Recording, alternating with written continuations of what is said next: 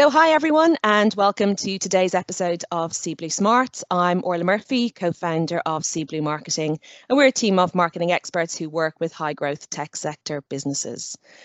Today we're talking about the impact that external investment has on marketing leaders and indeed marketing as a function. And I'm delighted to be joined today by Sarah Whipp, who is CMO and Head of Go-to-Market Strategy at Callsign. Callsign are a pioneering intelligent authentication platform. Sarah, welcome. Thank you for joining us today. Maybe you'd like to introduce yourself and a little bit of your background. Certainly, and hi Orla, thank you very much for the opportunity. I'll talk firstly about Callsign because obviously that's my passion and reason why I'm here. And as you say, we are pioneering in the authentication digital trust space.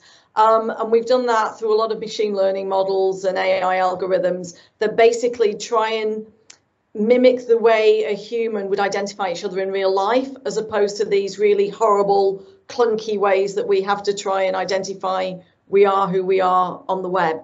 So we get rid of all the password elements. We don't even need biometrics. We can look at behavior and device and privacy-based machine learning to be able to make sure we build up a picture of the individual and confirm identity very, very simply and incredibly securely. So it's an exciting place to be in something that I think is really, really important in the world today with the number of fraudsters that are around. Yeah, absolutely. Definitely. So very excited about that. My background actually isn't startups or scale-ups. My background, as you know, because we did work together many, many years ago, it was in really big businesses, really big known brands like Symantec, McAfee, more recently running marketing for S&P Global Ratings, which was crazy because that was in a regulated industry. So I've worked for real big behemoth companies, and this is my first experience of startup, now scale up, and 3 years down the line and a lot of grey hairs later. So how have you found that change going from these large corporate organizations and, I guess the benefits that involves going to that, I said more nimble, agile, scale up business? Yeah, it's mad. I mean, I think I didn't realise how cosseted I'd been. And it's ridiculous, right? You think you're doing a really good job. You hope you're doing an important job. You hope you're making a difference to your clients and within the company and big teams. Like you find yourself working as essentially being a manager of people. And almost, I think I was never really certain if I was a good marketeer, if I'm being honest, because I've never really had the opportunity to just figure it out by myself. So it's really different, really different.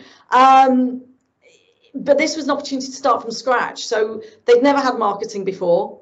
I got there, the website was one page and there was a one-sided data sheet and that was it. And it was really scary and dark. And I remember it was like trust is learned. So I was like, I don't even know what that is. And I've been on your website and I don't even know what you do.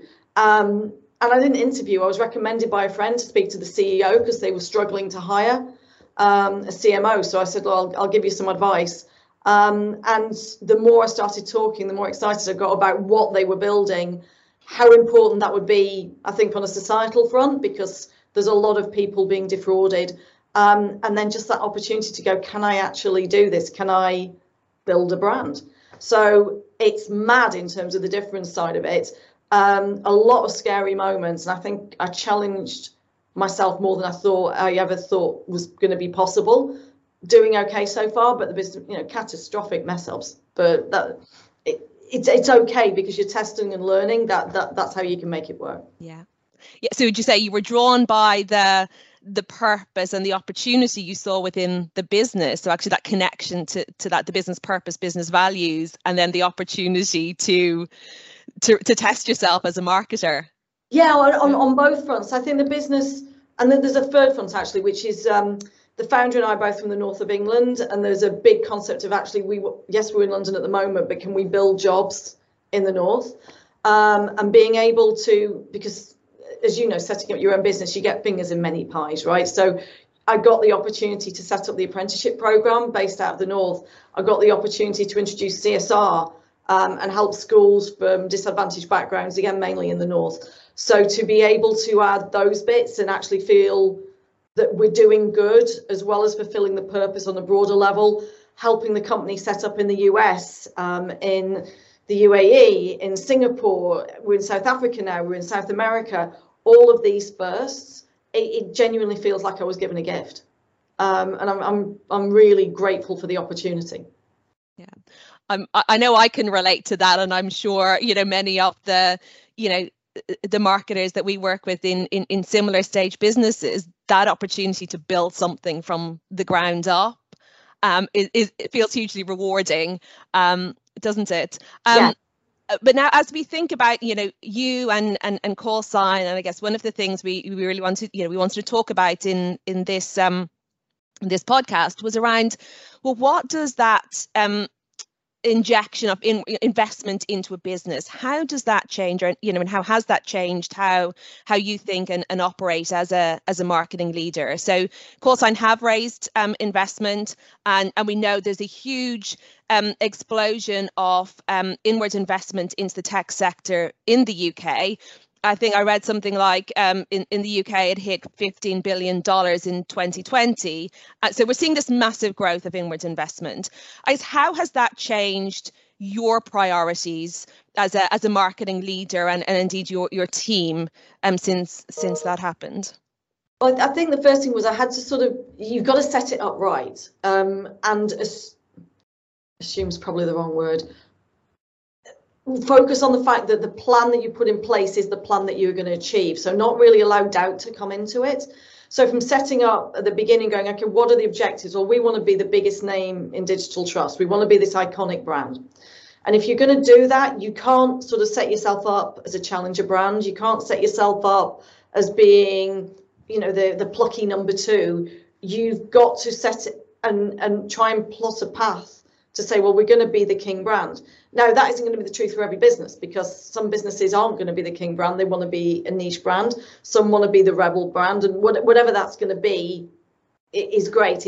But you agree that with the CEO and with the board, and then it's about putting the paths in place, which is you're never going to be a king brand at the beginning. So you have to then define the pool that you're going to be the king brand in, which is a very small and defined area. And then you say, well, how can I build this to being a name that actually a customer said to me yesterday, those in the know you. And I was like, yes, that's where I wanted to be right now. Yeah. Those in the know who we are.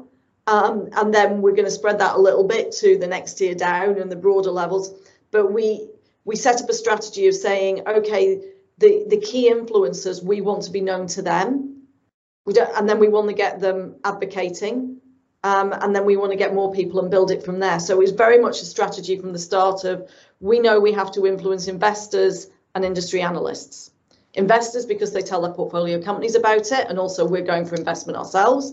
Industry analysts, hugely influential. We need to get them saying, actually, this bright player maybe is something you could consider. And then you sort of reach out a bit more and you go, okay, we're going to do this more with perhaps some of the membership groups, and get talking on that. And then you go, okay, who are the key journalists? Let's start a little bit more on that.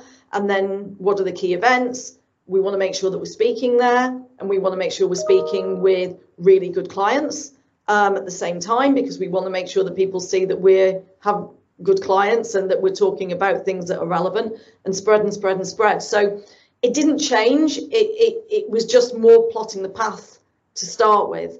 And that was key. And I'm sort of very conscious of the path that I put in place and talked to the investors about had to be right to start with, and say, we're not going to deviate, we're going to test, and we're going to try things, and we're going to test, and we're going to learn. We won't go crazy, but we will build in one big direction, and setting the team up for that. And I think the other thing is the team has been so important.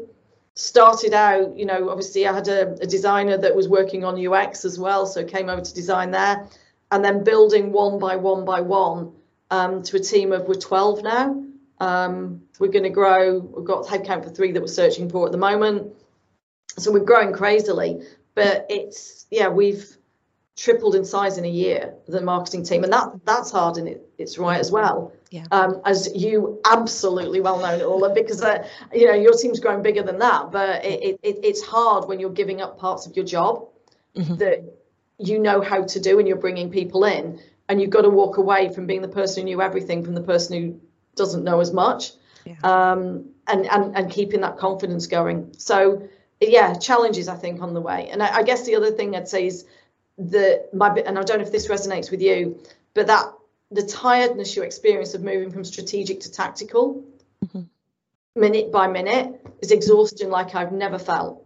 And you're nodding, so I don't know if it's the same, but that's the bit that I don't think I could have been warned about. I didn't expect my brain to struggle in that movement. Yeah.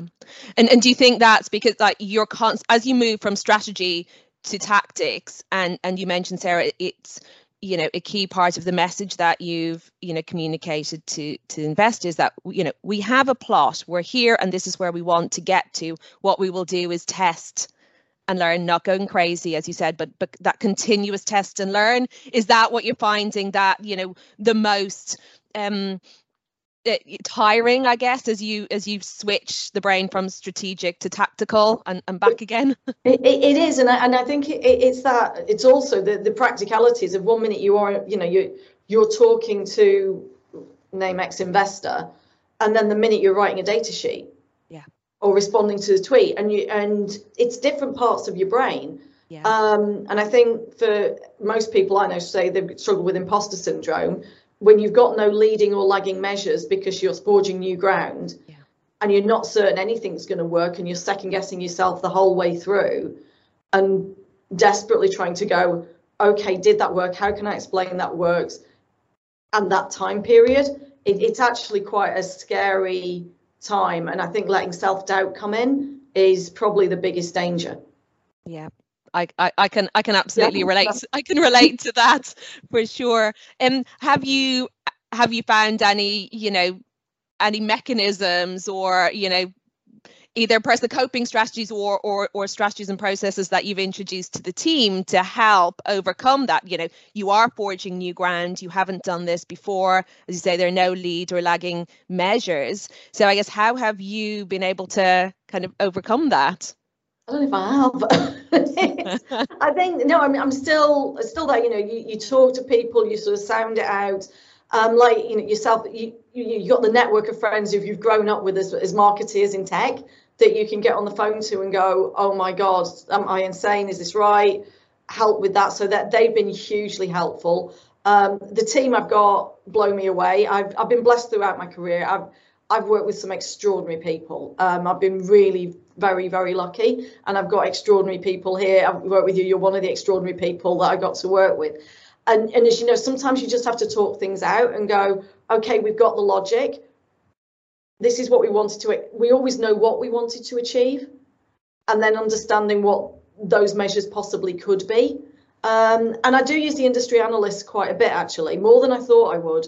But I know Caroline's been on the podcast, I think, and Caroline Dennington, who runs after Dennington AR, she's extraordinary. And so she's helped us introducing there and just going, what should we be thinking? Where should we be there? So just a lot of checking with people, and doubting and talking to clients. Yeah, I'm really glad you brought up the analyst, because it was actually something I was going to ask you about, because I think I can definitely recognise that the value of working with your peer group as well, but I think the analysts offer a different perspective, don't they? And I think building that relationship and getting that feedback as to what they see in the market. So you've had that experience, and I think as you say, working with Caroline, but without doubt, I mean, we changed the website. We asked Gartner to look at it and just say, tell us, and they're brutal sometimes, but rightly so.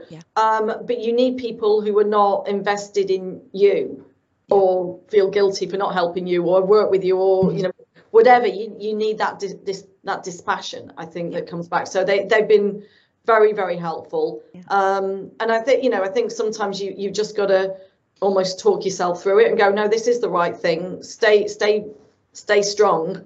You get through, and celebrate every win, however small. Celebrate every win. And we tried to do that during COVID. We were one of the teams that we came in as soon as we could. We tried to stay together. We tried not to make it remote, because I think that's the bit when we almost lost a little bit of the momentum. It became very transactional, as a marketing team, and we're not. I don't think marketeers are transactional. We're not. We have to engage, and so we fought to try and keep together to be able to stay the course. And I think that was one of the most difficult times. Yeah, not having that connection. I think so. What you said there, I can totally relate. In terms of talking things out loud. So, actually verbalizing and communicating can help you identify things that aren't, right, or adjustments that you'd want to make. I also relate to getting, I can say critical, but constructive external input and feedback on, is this the right thing to do? And I absolutely recognize celebrating the small wins. I think when you're going through a period of rapid change and transition, right, it's really important to recognize and celebrate and reward those small wins and milestones on the journey. Absolutely. No, and I see you do. I see it on LinkedIn. I see Seeblue doing that all the time. I think it's a really good culture that you've built to make sure that your team are doing that. Well, we try, and we're definitely on that journey too. But it's it sounds like it's a parallel journey to where you're at with Callsign and the team as well. One thing I wanted to ask Sarah as well was, so we spoke about, I guess, the strategy and that oscillation between strategy and tactics. Has, I guess, the need for process and reporting and expectation, has that changed? You've got other, shareholders and stakeholders in the business involved. Has that changed how you think and work, and maybe how you feel as a marketing leader? Yeah, I've always hated, you'll know this, I've hated the measures that B2B marketers put in, not to measure ourselves and within the department, but the ones that they've chosen to share more broadly, because this might be controversial, please challenge me on it, but I felt we almost wanted to become a bit sales-like in terms of numbers, and rely on the lead conversion rates. And they're important, don't get me wrong, and I think they're important for marketing to know. I think marketing should be doing it, and we need to be iterating. I'm not certain they're the right measures that investors care about. Okay. Certainly at the level that I've been at, and in terms of what we're trying to do, we sell, certainly for my company, we sell sort of multi-billion-dollar deals. If you're doing that, leads are tens. Yeah. And it's not a great metric, right? It's very difficult to get that measure in place to start with and build on it. So talk very much to the investors about, what is it that we're looking at? Where do you look? And it's quite disquieting sometimes in terms of what they look at, but Gartner mentions are key. So understanding the industry analysts and those recommendations are really important. They look to where customers are thinking and customer satisfaction. The measures that they're looking for me are very much brand measures and brand health, because it's the longer term measure. And it's irritating because they're more difficult, right?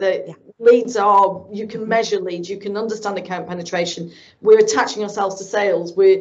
It's a lot easier than trying to go, well, I believe our brand is at this point and we need it to be at this point, and this is the growth to get there, without putting a massive measurement in place that would cost a fortune. And actually, I'd rather be using that building the brand. So we've had to sort of do this measure place, and a lot of discussions. I sat down with finance and said, all right, you're the guys who need to look at this. We'll talk you through everything we do and how we look at it, and let's sit down together and brainstorm the measures that we think make sense.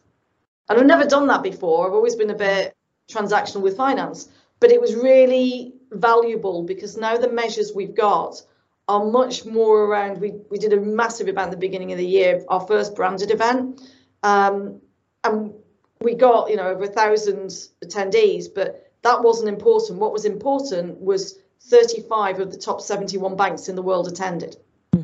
Yeah. And that was the measure that we cared about, whereas before it would have been, we got 1,000 attendees, I don't care if they're students. That wrong measure. It was how far penetrated are we into our core customers that we want to sell to. It was a banking aimed event.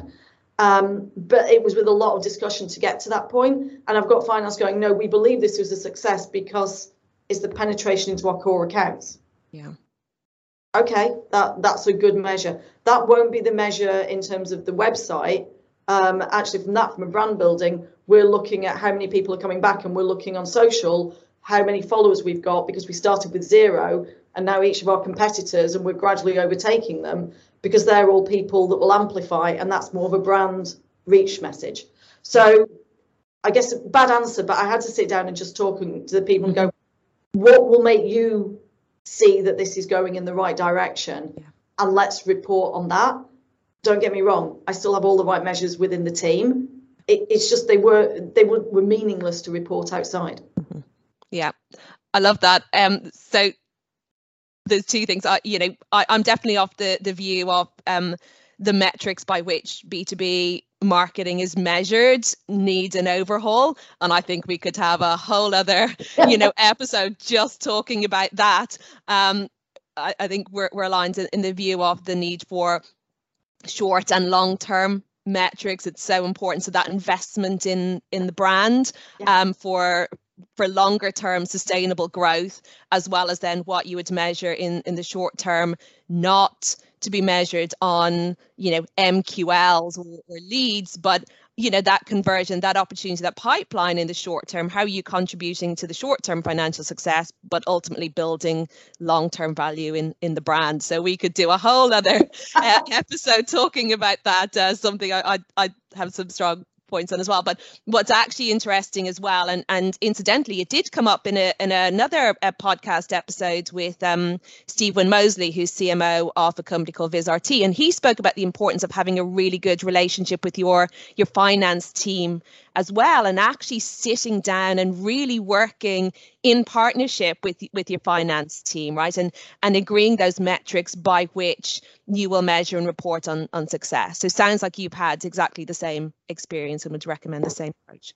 We're small companies, right? You've got to be on the same page. And yeah, when you get sort of, our finance team are all ex-KPMG, the measures they are used to are really different. And we all sort of understand that. So it's only by having a discussion and talking about how this can work that we can get something that becomes meaningful for the business. Yeah, absolutely. Yeah. Partnership and collaboration across the different business units and different functions. Absolutely. And I think that's, I don't know if you agree, but that's been one of the big things about being a startup scale up. There's none of the politics. There's none of the insider agendas. No one's trying to go, oh, well, we're better than marketing because I think everyone would just look at them and go, what are you doing? Where is your energy? Mm-hmm. Right. The energy is all about trying to drive this business forward and solving identity for people. It's not about petty insider squabbles. And I'm not going to cast aspersions at any previous employer, but I've witnessed my fair share of politics in my time, and I know where I'd rather be now. Yeah, it's refreshing when you've had that experience and you step into a new realm, to see everyone is pointing in the same direction and wanting to do the right things. So I can relate to that, Sarah. Finally, thinking about maybe the things that you have learned on this 3-year journey so far with Callsign, and maybe thinking about marketing leaders in companies like Callsign, so starting out on this journey. I guess what would be your advice or the key learnings or things you wish you'd known as you started out that you'd share with other CMOs and marketing leaders? I think make sure you understand you're also marketing to your investors, potential ones, because with each round that you go through, it's different investors, and you get to the point where you're marketing to the big boys, right? And they've got to see a brand that they want to invest in, and whatever aspirational vision message you're pursuing in the decks. And I'm lucky, right? I get to work on a lot of the investment work, but you have to then show that in reality. So just even this week, we're at Money 2020 in Vegas in a couple of weeks, and we've got investors saying, oh, we'll meet you there. And you go, okay, so our presence there has to be appropriate for investors, as well as clients, as well as prospective clients, as well as employees. So it's a very broad range of clients that you're trying to market to. I think I don't think I appreciated that, because they're real, right? And you see them, and they've got my number on short dial, and they can ring me anytime. So that's really clear.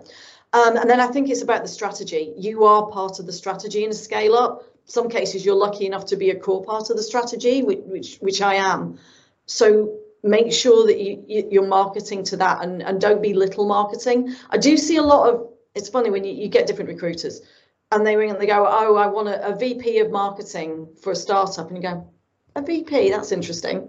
Mm-hmm. And they want demand gen. And I guess I would say, don't take one of those jobs, mm-hmm. because at that point, you're not going to be able to grow it from the scale. They just want someone, they want a marketing operations person. They don't want a leader of marketing, mm-hmm. and they don't see marketing as being a core piece. And it's been interesting seeing the different types of startups and scale ups and what they're looking for marketing. So yeah, I guess my advice is make sure you're at the strategic end, because I don't think you can show marketing's value any other way.